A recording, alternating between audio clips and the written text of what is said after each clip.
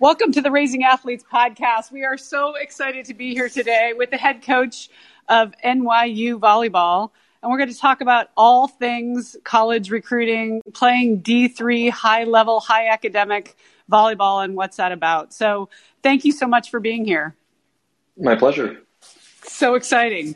Okay, so let's start off with, just to give everybody a little bit of background. You and I met a couple months ago. I'm a coach at Sunshine, and you came in to run a clinic, and I haven't played volleyball in 20 years. So it was fun to watch a college coach run a clinic, and I was just so impressed by the reps that you put everybody through, the intensity, the pace. Can you talk a little bit about your background and your philosophy and how you got to where you are? Sure. So I guess going back to college, I played Division III at Ramapo College in New Jersey. Pretty strong state school, both from an academics and athletic perspective. I was very late when it comes to my recruiting process. So I think I had a very unorthodox approach. I was a soccer player for 12 years and switched to volleyball during high school when we had an after-school program. And then we petitioned to our Board of Education and got it to be approved as a varsity sport my junior year as a co-founder of the team and of the club. And then from there, my senior year, our seasons are in the spring in New Jersey. And my college coach came to a match and basically just asked our coach afterwards if there was anything on, I guess, me as a player that he thought would transition well into the college game. And I've kind of always been a student. I feel like from a physical standpoint, even though I am somewhat tall at 6'2", it's kind of becoming the new short in men's volleyball. So I had to rely a lot on my understanding of the game and how I could make an impact based off of just learning different styles and being very in tune with like technique and just being creative with how to score points and things like that. So I was very fortunate.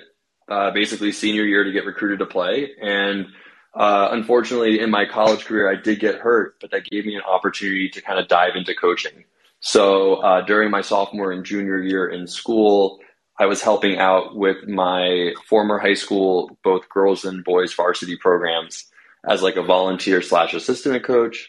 I had an opportunity to coach club at Diggs, which is like a pretty strong club in northern New Jersey. With like a 15 threes team. And, kind of just grew through each year. By the time I got back to my senior year, I was playing again on our men's team and was very fortunate to be a starter. I was coaching the girls varsity volleyball team as a head coach and a college student. And I was assisting with our boys varsity and that club team during the winter and also playing on my college team. So I was pretty extended. I luckily was commuting my senior year, so I was able to go from the high school practice at 2:30, 3 o'clock until 5. I got to my college for practice from 6 to 8, and I was a little bit late to club practice from 8 to 10 p.m. Wow. Or sometimes it would just flip. But basically, I was class in the morning, volleyball throughout the rest of the day. And I think it just gave me like a really interesting perspective on how volleyball could be a tool of development. And I think it became something I was very passionate about. So when I wrapped up college, I got my degree in communication arts, focusing on digital filmmaking, and not really excited to become an editor in a dark room for the next 2 to 5 years. So I got a phone call about a possible opportunity to coach Division I. There was a team in Jersey City that had really been struggling and hadn't been able to lock down a coach for their upcoming fall season. This is August 1st, and their kids were coming back on the 6th.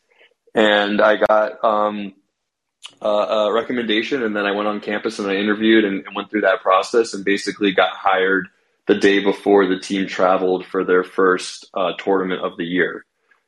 This school happened to be St. Peter's University, the school that went viral this past March for their historical run Peacocks. in the NCAA. The Peacocks, yes. That's where I started my coaching career as the youngest Division I head coach at the age of 24. And everything about that school is exactly what America got to see. It's a school that didn't have the resources, didn't have the programming that other Power 5 conferences or upper mid majors get, and yet they can still find a way to develop and use sport for good, right? And I think that's what really kind of jump-started my career was, you can always focus on the things you don't have, but you're not going to get anywhere in life. And you got to be creative with finding what works and just locking into the things you can do.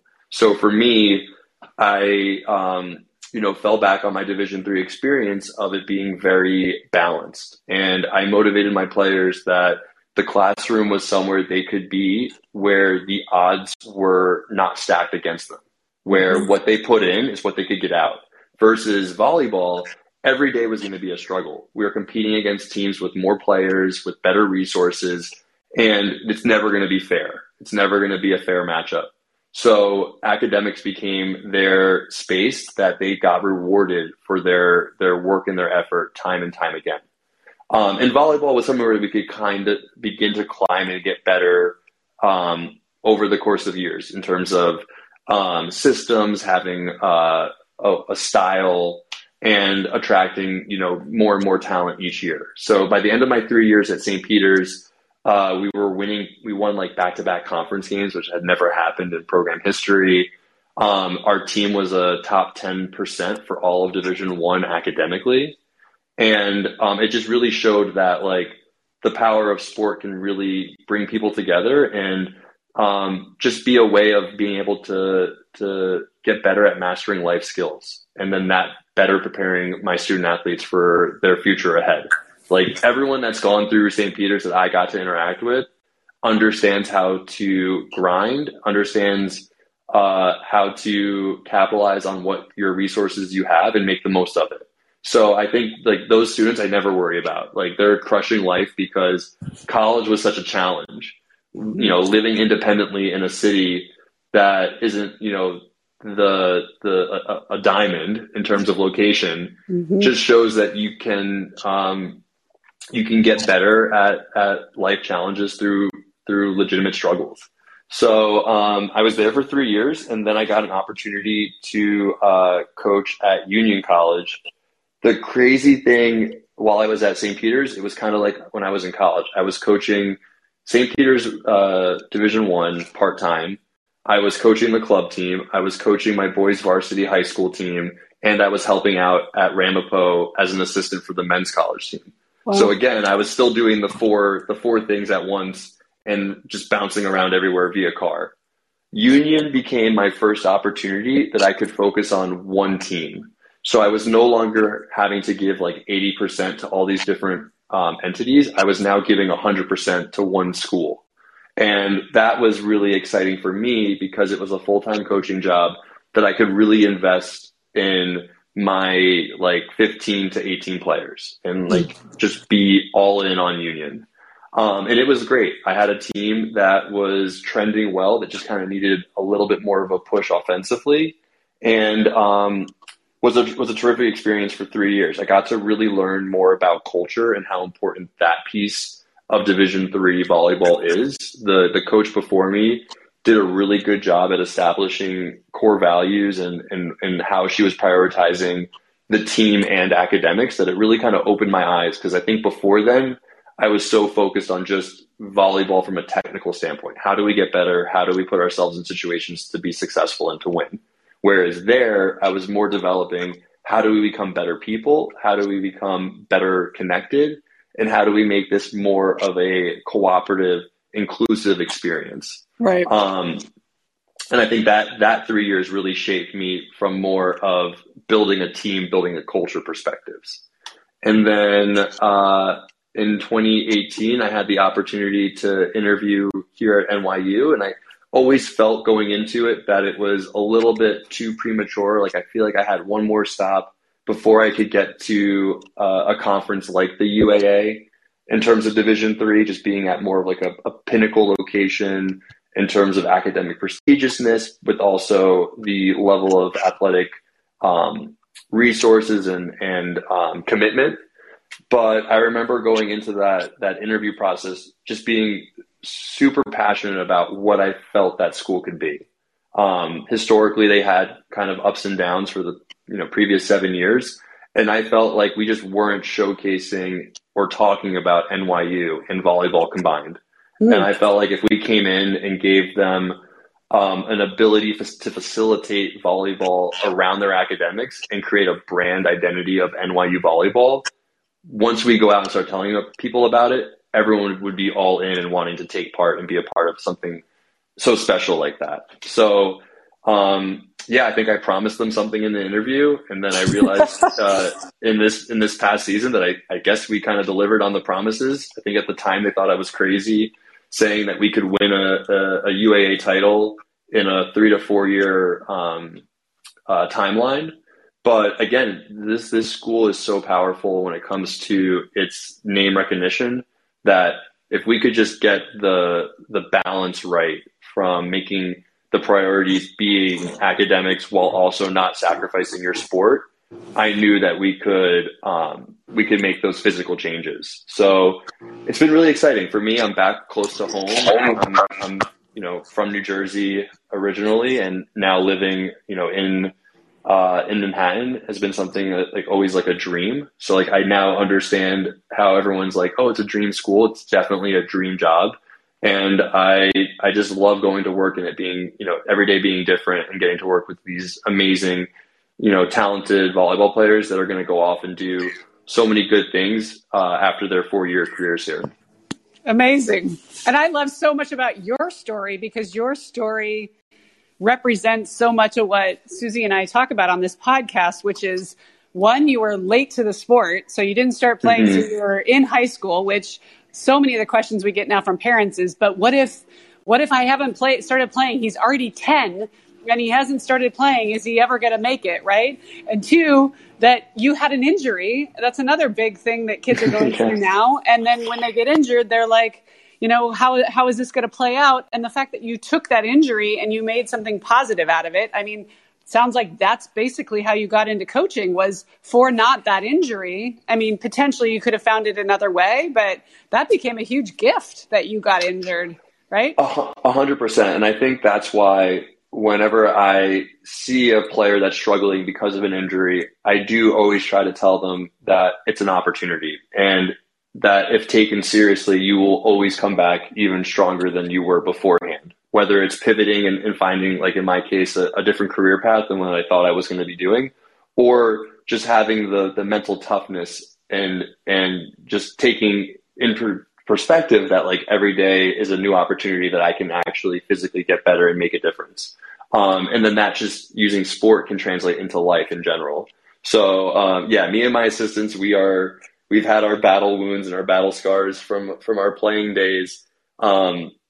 But it also translates into how we recruit. I would never write a student athlete off after an ACL. I know schools do that. I know there's other factors when you look at Division I and Division II, and you need immediate impact. And sometimes the recovery timeline isn't ideal for those situations. But for me, I think some of my best players have been players that have come back from, major injuries in the sport, which is part of playing a sport in general. So I think my conversations with those players and families, when those types of injuries occur, it always kind of shocks them. They're like, wait, you're not mad? You're not giving retracting? Up on yeah. And I think it just gives them a sense of relief too, that really keeps them motivated on their challenging recovery. But to know that goal of passion and your love for the sport is not going to be taken away, I think just gives them that motivation and excitement to get back to it. Yeah. And I want to go much deeper about recruiting and what you're looking for. But yeah, the third point around pivoting, which was, And I had this same thing happen in my career. I was a Japanese major, went to Japan for a little while and was like, I am 6 feet tall and blonde. I do not want to live in Japan. And so I ended up doing obviously something entirely different. And the fact that you had that epiphany, like, this is something I enjoy, but this isn't going to be the end all be all for me. I think that's just a great message also for our kids to hear, because I feel like so much pressure on them to, well, what do you want to major in? What do you want to do? Well, this is going to be the rest of your life and you have to have it all figured out. And no, you don't. I mean, yes, it's great if you have a general direction of thinking of what you might want to do and start there, but you don't have to have the end of the story written yet, right? Exactly. And I think going back to your point about, if you don't start by 10 and 12, like, am I behind the eight ball?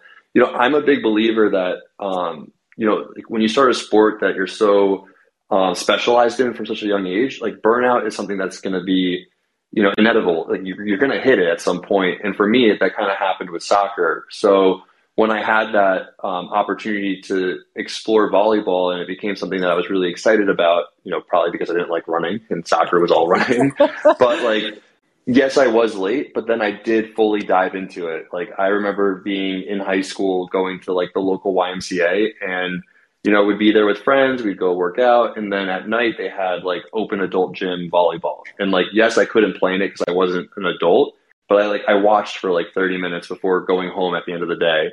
And then like from watching became peppering in between games with somebody that was there playing in the adult league. And then from there it became like, oh, you're not bad at this. You should just jump in. We don't have enough people at the beginning of the night. So I do think I did take advantage of unorthodox opportunities. So it's never too late. But then if you find a passion, like, I would say go after it and be creative with those opportunities. I think those people also shaped how I kind of got involved in this sport after being a soccer player and dedicating so much time for those formative years as a youth. And I would argue that your soccer, which made you very laterally, agile, that's what made you a better volleyball player, right? Exactly. Being a multi-sport athlete is one of the best keys to success. So, and whether it's a competitive sport or not, I mean, even ballet or, rock climbing or any of those things can be great testing grounds for whatever you find later on. Yeah, good. So one of the things I sent out a note to a bunch of parents, that have athletes, and just said I thought it would be fun to, throw a few questions at you from the parents' point of view because I think we all know D1 and we get it, like, we just watched the March Madness and the Final Four and the hype about D1. But I think there's a lot of diamonds in the rough, and obviously NYU isn't a diamond academically, but understanding what athletically it means to play D3, and people don't really quite understand what the differences are. So could we start there and then we'll talk about, what exactly you're looking for as you recruit? Yeah, I mean, I think there's been a better change in terms of like openness to the different levels within Division 1, 2, and 3. There's just pros and cons to everything. So I think Division 1, obviously it's more of like a job. It's you're being recruited to play a sport to help showcase the school, and that will trigger other things to happen for the university. So that's why there's a deal that's made in terms of you're there as an athlete to help promote the school.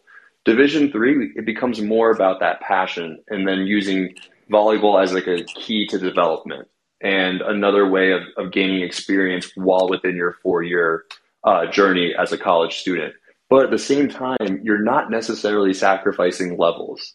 There's a misconception that like D1 is only where good volleyball is, and D2 is kind of this in-between mix, and then D3, it's all about just being a student, and you're going to get like a club version of playing a collegiate sport. And every year as coaches, we know that's not the case because we play in spring scrimmages, we play in preseason scrimmages. And usually you're going interdivisional in those opportunities. So like for us, we had one recently where we played 2 Division 1 schools, and we split with them in our 2 sets that we played. I won't name the school, but it's an A10 school that's in the Bronx. And they were second in their conference this past season and had a super historically positive season. So, and just again, sorry for the listeners who may not know, you won your conference and you were 28-2, right? Yeah, And six yeah. and We two. we had a Yeah. super successful season. I think we finished ranked 11th in the country. Yeah. And again, look, we're not even the best. There's teams that are even stronger and even better than us. We hope to be there one day, but at each of the divisions at the upper level in the top 25, it's really not much of a difference when it comes to who can play with who. So you factor other things when I think making those types of decisions. Um, for me, it's about showing the balance, and you're going to have way more opportunity into outside things that maybe you can't do at a Division in two and Division One school. So, like for us, like study abroad, something that Division One athletes most likely aren't getting to experience, which is a huge selling point for us at our schools. For me, I think it's just a formative experience. Being able to go to a different country and be fully immersed in their culture is going to open you up to just a whole nother way of processing life. Like I think sometimes we get bubbleized being, Americans living in the U.S. So What I see percentage of your players do study abroad? 100%, Wow. 100%. Yeah. For a semester or a year For or a how full long? semester, Okay. we're a little different. Most schools do it junior spring, which is great because you're going into your last year of school after you come back from that abroad trip. For us, we do it at the sophomore year, so spring of sophomore year, our players go abroad for those 3 months. For me, I really liked the formula. I didn't realize it in the hindsight going into it, but for us, from a training perspective, my freshmen and my juniors are on campus. So my juniors that are going to be future captains next year get to really work on their leadership skills by working with our current freshmen. Mm-hmm. Whereas our sophomores are away, really developing as individuals in terms of, I think, their overall growth. And then also it's at the halfway point. So now they come back this summer with like a really energized approach to how they want to kick off their second half of 4 years. And they've had And a then break. Yeah, right? and they had a break from Yeah. volleyball, which is also important. Again, doesn't lead to burnout because of it. And then junior spring for them, they get an extra opportunity to intern while also being here in Manhattan. So it's like for us, it's like you're giving like a puzzle where college could be 1,000 pieces. All of a sudden, we give you like a 50-piece puzzle. It's just way easier to make everything slide into their appropriate spots and get the most out of it. So again, it's just balance and opportunity is our niche for Division Three, but not sacrificing necessarily the overall level of play. And again, no division, in my opinion, being a former Division One coach, is bad or better. I think they're just all different in terms of what they offer and what their 4 years look like. So it comes down to you as an individual, weighing the pros and cons of each. And because you're D3, so no D3s have academic money or athletic money. Athletic money. Mm-hmm. Yeah. Correct. Do they get academic money or merit money, or is that possible? Every school has access to it. I mean, some schools, there are better financial aid packages in different non-athletic, but still equal merit. So again, I think conversations with those coaches and doing your research is super important. We're definitely like a larger Division Three. I would say most Division Threes are like 2,000 to 4,000 students. We're 25,000 in undergrad with another 25,000 in grad school. So we're a very large university. So merit becomes a lot more challenging because now you're not being, up against a couple hundred people. Now you're up against a couple thousand people when it comes to comparing academics. And again, athletics can't have any say in it as a Division Three institution. So merit is available. I would just say it's more challenging at a school like ours because of our volume. There's just more students that are also going after those opportunities. And then on the plus side for athletes, because you're not hindered by numbers of scholarships, you actually carry a larger roster, right? So could you talk about how many you carry and why you carry that many and how that works? Yeah, so definitely. This year was our largest roster we've had. I would say our conference is somewhere between the 20 and 25 range, whereas Division One, you only have 12 scholarships. So they're usually keeping their numbers a little bit lower. You'll have 12 that are on athletic aid. You'll have maybe 5 more that are non-scholarship, but maybe they're receiving some form of merit or just paying to go to that school. For us, there's again, land of opportunity. We want all of our players to be here for 4 years, but it's not uncommon that a really good research grant or opportunity becomes available. The dream job with a dream internship becomes available, and you have to make a difficult decision. But again, it's about facilitating those opportunities. So we have a little bit larger rosters to help manage those unpredicted life opportunities. And also just being in season and balancing, it's not uncommon to have, once a week where you have to either not go to practice because you have like a lab or an event that's happening on campus for your major that you want to take advantage of. So it allows us to navigate making sure we still have enough players to be training. We're getting, 6-on-6 opportunities. So that's usually, I would say, as to why we have a couple more players on our rosters. Also, just academically, we're not being able to guarantee admissions. You have to go through the admissions process for a Division III school. So, you might also be recruiting a couple more players here and there because of the bubble of having to apply first to get in. Do you have any influence on admissions or none? They are on their own? Every Division III will have a formula in terms of what the support looks like. I would say ours is more than a wave. We're able to do like waving to admissions on their behalf. We have the ability to do like academic pre-reads, which I think are really important, especially when you're getting into your junior year of the recruiting process, especially finishing your junior year, seeing if there's opportunities to have a pre-read done. So we have a pretty strong indication as to how an application would trend. Again, it's not a guarantee, but we know that if somebody is non-qualifier, bubble line, or a strong candidate before they're putting in an application. So that way they're able to navigate their decision to apply based off of that feedback. Do you have a GPA minimum, or is it the answer it depends? Or I would say it's not GPA. I focus more on rigor when talking to recruits, like show that you're challenging yourself based off of what your school has. Like if you only have 10 APs and you're only able to take 3, that's not a bad thing. Like you're having a good ratio based on what your school is able to provide. If you have a ton and you're able to take them from earlier on and you only took 2, then maybe that's not the most rigorous schedule. So GPA is more, in my opinion, out the window, and it's more about just being able to showcase rigor based off of what your school has in programming and classes available. Because you can see like super overinflated ones. Sometimes the GPA is a little bit lower because they're going for that rigor. So I don't think that's a deal breaker anymore by any means. And I would say most of us are now in a test flexible or test optional landscape. Even if you're navigating schools that are test optional, it doesn't hurt to do it. It's only going to give you more evidence based on the type of student you are, and you can super score. So I would never say don't do it. It will only help you. It won't hurt you if you choose to submit a test score with an application.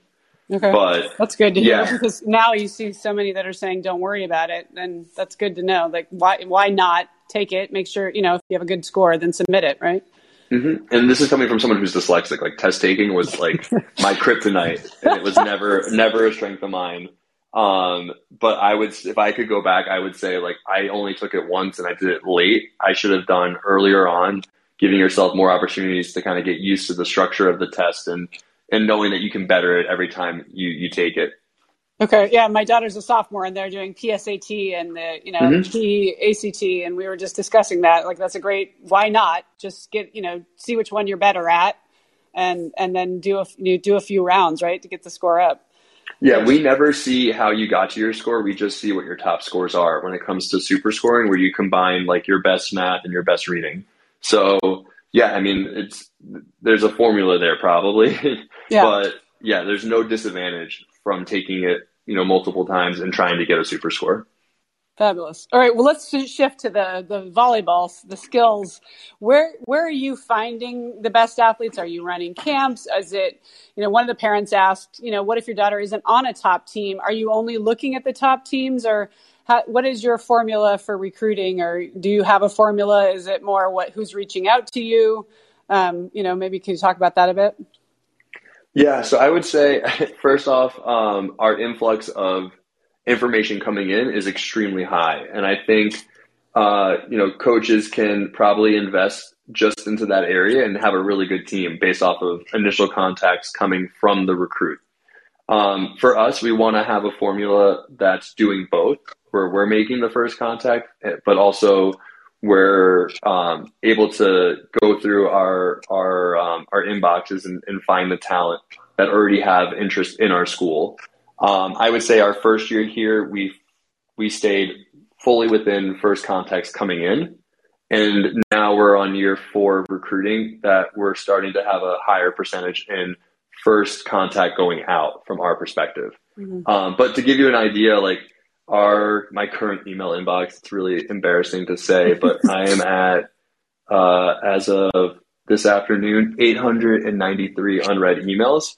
So it's a battle that like I can never win. I'll never be able to get that back to 0. So when coaches don't respond right away, I'm like always encouraging recruits, don't take nothing as an answer. You have to just stay reaching out, because you never know when that email that you're writing can come across at a right moment that could get you engaged with that program. So is there a thing is too much? Like how? I mean, like who's going to ever say too much is bad? Like this person, no. Like I think if anything, you'll just get an answer that will help you then pivot, right? So if it becomes too much and the coach just says, we don't have a spot for you and please stop emailing us. Okay, well now you know you're not investing your time in an area that's going to lead to something. So I honestly don't think there's too much. And if a coach really likes you in terms of what you could bring and it is too much, they'll probably just tell you like, hey, you don't have to check in so much, and then you can adjust there. But I think the opposite is more detrimental when you just assume that they're not interested because they haven't responded to you. Could mean multiple factors. It could be like me where I'm just overwhelmed with information coming in. It could be Division 1 and 2 have like quiet periods where they're just not allowed to write back to you, or you're not old enough for them to write back to you. So I don't be discouraged because you haven't heard something, and don't be afraid to ask the difficult challenges of like, where do you see me? So that way you can just get the most out of your investment of your time in the different areas that you're pursuing. Do you have a anecdotal story of somebody that comes to mind when you think of somebody who really just stuck with it and that impressed you so much? One of our freshmen currently on our team, Dami Druss, played for T Street. She knew from like age six that she wanted to go to NYU. And she would like always give us updates, and her family's super awesome. Her parents are really great. And you can just see there's so much love and support in that family and passion. And I think her dad came up to my assistant a couple times on the road at some tournaments, and it's like, if this is your dream, like there's no right or wrong way of going about it. And it just showed that, like perseverance, ended up being a great thing for her. And it just always kept her name on the top of our minds. And I think it allowed us also to see more of the intangibles that she could bring to the table. And that's what really, pushed our decision to make an offer to her. And then the other opposite of it is like, make sure you always respond to coaches that reach out to you, even if you don't have interest in them. Because again, it's the same thing. Like you don't want someone to waste your time in terms of what you're putting in. And, a coach could really just be excited and not want to give up because they haven't heard no. So I have a player that she's graduating this spring. And when I was at Union, I emailed her all the time, like once every 2 or, once a month, checking in and seeing how she was doing, and like never really got a response. And then I got the job at NYU, and she was a committed incoming freshman. So I got to be her coach. And we make fun of this story all the time. And Gretchen actually played for a club that I coached at back when I was in New Jersey. So she always will like bring that story at like one of our camps and be like, it's hard to balance all the emails and think of like, you only want to be in the contact with the schools that you're interested in, but at the same time, you should always respond to emails and just say thank you for your interest. And, at this time, I don't, see it being a good fit, but if anything changes, I'll let you know. because you never know at the end of the day who becomes your coach for 4 years. And I love that story because that's exactly what you also don't know who they're sitting next to. And that the dream school might be sitting next to this guy and say, oh, I just tried recruiting her. She didn't even respond, or she was rude, or then, oh, great. Well, then I can cross her off my list. But, oh my gosh, we had a great interaction. I'm just not the right fit, but you should look at her, right? I'm guessing that happens all the time, right? Yeah. All the time. It's crazy how small our volleyball community is and our world is. And at the end of the day, like, I'm a Division III coach, and I just want to see everybody find a good fit they can be successful in. So it happens both within our conference, even though we're so competitive and we all want to, compete against each other and ultimately win. We still care about all the students. So like, I've had libero that, we were a top school for her, and she ended up going to Chicago. Had great conversations with their coaching staff, and she's a great player for them and a great fit. It just wasn't, the best fit from our perspective, but it doesn't mean she's still not a super smart kid, a super successful volleyball player. That just shows you like how interconnected our community is. So I remember I've had multiple conversations and have had coaches reach out to me, and I've reached out to them. We even had a player that was bubble line for us this academic go around, and unfortunately she didn't get in. And immediately it's like you go to your network and seeing where those next opportunities can be. And she just committed to play at Amherst, not Amherst, Emerson in Boston. And I know that that's going to be a great opportunity for her now. And you never know what's going to happen in the future too. So again, you don't want to burn bridges, because you never know how these interactions can come back into play later on in life. And there's that whole transfer portal thing too, right? So you never know. Who knows where people might end up, or where you may want to end up, right? If for grad school or for whatever. You just said you have a grad transfer coming in, right? Who would do one grad transfer? Like, that's another possibility, right? In 4 years, you might be a completely different player than you are now. And maybe NYU wants to have you, while you do grad school. Like, what an amazing opportunity. You have still some eligibility left, right? Those things happen all the time. So one other thing you said in passing as you were talking about the T Street recruit was you said she had some intangibles that we really liked. Can you touch on that? Like what are those intangibles? So I'm guessing you don't only recruit the top teams, but you're walking around a convention center, or you have a camp or whatever. What are you looking for that maybe doesn't come from a stat line? Yeah. So to go back to that first question, because I don't think I touched on it. Top team versus regional. It doesn't, in my opinion, it doesn't matter where you play. Like, we have enough technology now that we can find you. We have University Athlete, which is like a free platform for all of the volleyball players. It basically takes your USA volleyball information and puts it into a database. So when you're on your club team, whenever you're at a tournament and you see us walking around on our phones, we're all on University Athlete. We pay for it as coaches to get the tournament schedule, the rosters, and all of that for every tournament that you play in. So there's no hiding in that perspective. So I've recruited players from top teams. I've recruited players from twos teams. I've recruited players from more regional or not as recognizable.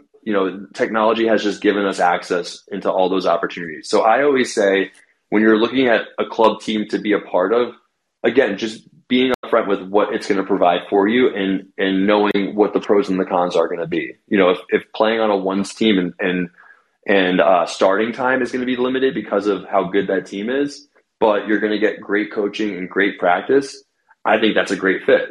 But if you're someone that wants to train and get better based off of live play and being a starter, and this other twos team will give you that, or another club that doesn't, have as much name recognition is going to give you that, that's still a pro. And, that could be what you're looking for. So it comes down to what are the things you want to get out of this club year experience, and knowing what those pros and cons look like. I don't think any one of them is better or worse than the other. It just comes down to, is it going to give you what you want as an individual and your family? And then in terms of intangibles, again, because of our volume, we see so much talent that I need something that's going to separate, players when I'm looking at, making comparisons. And I think for Division 3, the intangibles become even more important because of our limitation of how much time we get to spend with our student athletes. It's not as much of a commitment as a Division 1 and Division 2 school. So to give you an example, when Division 1s are in their spring season, they get 20 hours of practice a week. I get 15 total practices. Wow. Like it's not even like a percentage.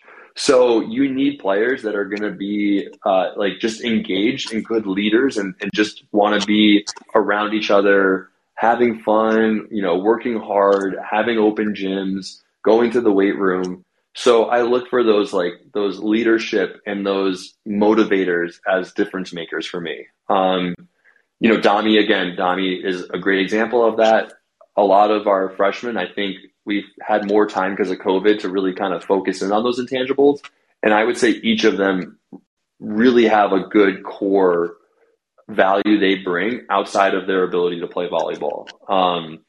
Lindsay Harano, who actually I had a video session with earlier today, is an SG Elite kid. And I mean, she's everything you would want in terms of, as a coach, being able to get to work with a student athlete for 4 years. Like, these are once in a lifetime kids that come in and just like every day, no matter what we're doing, they're going to make the most out of it. And they're going to go hard for every play. They're going to ignite other people to want to play that style. They're just going to elevate everything. Mm-hmm. So, for me, if I can get the intangible right and maybe miss a little bit with the volleyball level, that's totally fine. But if I get the volleyball right and I miss with the intangible, that could have more of a disadvantage to my team and our program. So how do you recruit intangible? Is that by word of mouth? You're asking coaches? You're watching them? What are you doing? I think it's all those things that you're listing. It's watching them in person at these tournaments and seeing how they're interacting with their teammates, their coaches. I think one of my biggest strengths as a coach is like judgment. Having to be able to evaluate judgment based off of conversations on the phone, conversations in person, visual observations. You can tell a lot from somebody by, how they communicate on the phone about their interests and body language. Like, I think I can see a lot outside of their technical ability as to how they're gonna impact a program like ours. So all those little things add up. I think, yes, having good relationships with club coaches that I've been able to expand my network over the years and club directors is really important. And, I think that is an asset when you are looking at a top team. If you're not starting, but you're getting a really good recruiting coordinator and you're getting a really good club director, you're getting a really good coach, like, you've already hit the trifecta that we'll be able to get that information of like how hard you're practicing in gym that we might not be able to see in a game at a tournament. Maybe we get 1 set out of 8 sets, but based on those conversations, we get to see it amplified when we do get that opportunity. But yeah, I would say all those little things add up in terms of how we get to see those intangibles on display. Amazing. So if I'm a really good student but I don't get a ton of playing time because I'm on a really good team, what's the best way for me to get on your radar? I mean, like, I'm on the court occasionally, but like, and again, I know now some of these better clubs, like, they're so specified in the roles that you may come watch her play, but she only's in for 2 rotations or 3 rotations. And because it's 15 on the roster, she only comes in every other game. I know I hear from a lot of parents who are like, how could they even evaluate her talent? Yeah. So, I mean, be creative with what your opportunities are. I think the more creative you can approach when you're establishing your like recruiting brand of what are the things you could bring to the table, versus like being, putting roadblocks based on, how much time you're getting of actually playing. So ask your coach if you can record a practice. Maybe you're scrimmaging another team within your club. Coach, can I set up my phone on a tripod? Like, I doubt a coach would say no. Maybe you're doing beach season for your high school. Maybe it's not the most competitive, but it can show you, getting additional reps and showing versatility. Maybe you do, like once a week or once every couple weeks, you do a private with a different volleyball organization or one of the other coaches at your club. Again, being able to maybe show some reps in that regard. But yeah, just being creative with it and taking advantage of like going to camps and clinics now that they're kind of coming back. You know, if you have a top school, if you have a dream school, you know, do what you can to get in front of them where they have to see you play physically. Be what's the word I'm looking for? Like, be intentional when you're going to those types of opportunities. Like, if I'm looking at D3s, but I want to go to like an Ivy League camp, but maybe I already know I'm not the best qualifier, is that investment in time going to be the most impactful? Or would adding an extra Division III school where the coach has showed interest in me and academically I'm a better fit, is that better? You know, or vice versa. But I think not just going to a camp to go to a camp because it's, you know, like, oh, it's a cool thing, I'm going to Illinois or, you know, like Nebraska's camp. Is that really doing anything in terms of your college trajectory? Yeah, knowing your so level. Much. Yeah, knowing your level. Yeah, and knowing what they're looking for. If you're not looking for setters for the class of 24, then don't go to their camp. If you know they say fine, but I don't need a setter. You know, like that's a miss, right? Because it's going to be important to see like what that coach's style is, how they interact with their players, what are the assistants like, are the players happy? Like, you'll get to see usually a bunch of players at these camps and get a more inside perspective. Like, you want to try to get non-surface layer information. Like, how do you get those deeper insights? You know, having conversations with players on the team, looking at their roster and going on social media and seeing if you can follow somebody, you know, see what their day-to-day is. Again, be creative, find ways of getting insight into what behind the scenes looks like versus just a Google search and a surface level appearance. And like you said, it's such a small world. You probably either know somebody who knows somebody on the roster, or right, who's played there, or played for someone from your club has played there. A coach has played there. Like, I love using like Sunshine as an example. You know, with the owner Carrie, her son played at NYU on our men's team, and I actually got to play with Chase back in the day in Brazil after I graduated. But I believe he was going into his like freshman year of college.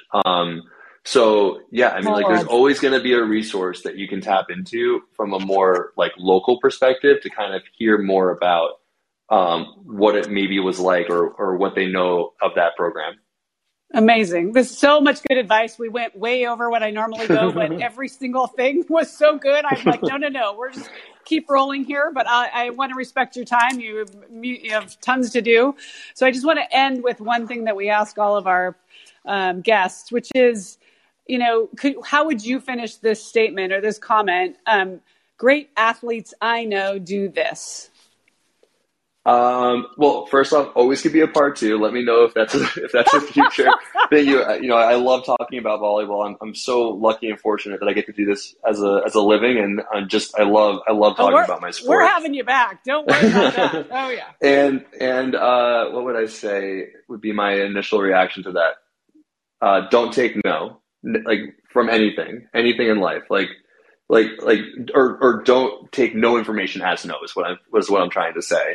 You know, I think a lot of the times we write off opportunities because we haven't heard or there's not been a connection back and forth. Like, keep pushing towards the things you really want and keep going after it until that door fully closes. I think if I just took things as a surface level and didn't either try to prove something or just stay engaged with something, a lot of things in my life wouldn't have happened. And I think great athletes just go a little bit above and beyond and don't take no information as an answer. So that would be my advice, is go after something, even if it is a challenge, and don't take lack of information as being a no. All great volleyball players, you know, do a little bit more and push the envelope a little bit more. That usually ends up being a great result or a goal for them. I love that because when I meet with teams and athletes, we humans are wired with a negativity bias. So we assume the worst even when we don't have the answer. So when we get no answer, we assume, well, they probably didn't want me. Well, he doesn't think I'm talented. Well, he doesn't have room on his roster. And we filled all that in without you, maybe you were the 799th email that day and he just didn't get to you, right? So I love that advice because the persistence, I like to say, show up. When you show up, good things happen. And again, maybe NYU isn't the right fit for you, but he knows, one of his colleagues is looking for someone exactly like you, and you could be the connector for them. So fabulous. Awesome. Yeah, like I said, the last recruit story I had, we had somebody that we wanted that got into a different school because our deadline had passed. That player basically, my first 2 years at NYU, stopped us from being able to win, and I loved it for her. She absolutely crushed her 4-year opportunity across the river from us, and was a second team All-American. So again, there's a great fit for everybody out there, and at the end of the day, we just want to see kids in love with the game, playing the game, and also getting a 4-year degree out of it. Wins and losses come and go, but those lifetime memories are there to last. Well, I love your perspective because it feels so healthy. I think we're raising kids in this culture of it, win at all costs, and that's the only thing that matters. And it's a factor, but it's not the factor. And it's not what ultimately the ball stops bouncing for us all. So what do we want them to get out of that? And I think D3 represents a lot of that, which is grit and resilience and fair play and leadership and growth that happens by, being able to do other things, and grow in your volleyball skills, right? Definitely. Well, great. We're definitely having you back. I'm holding you to that. So thank you so much for your time.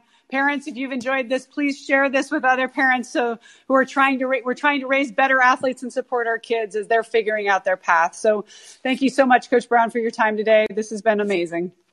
Thank you. Thanks for having me. Absolutely.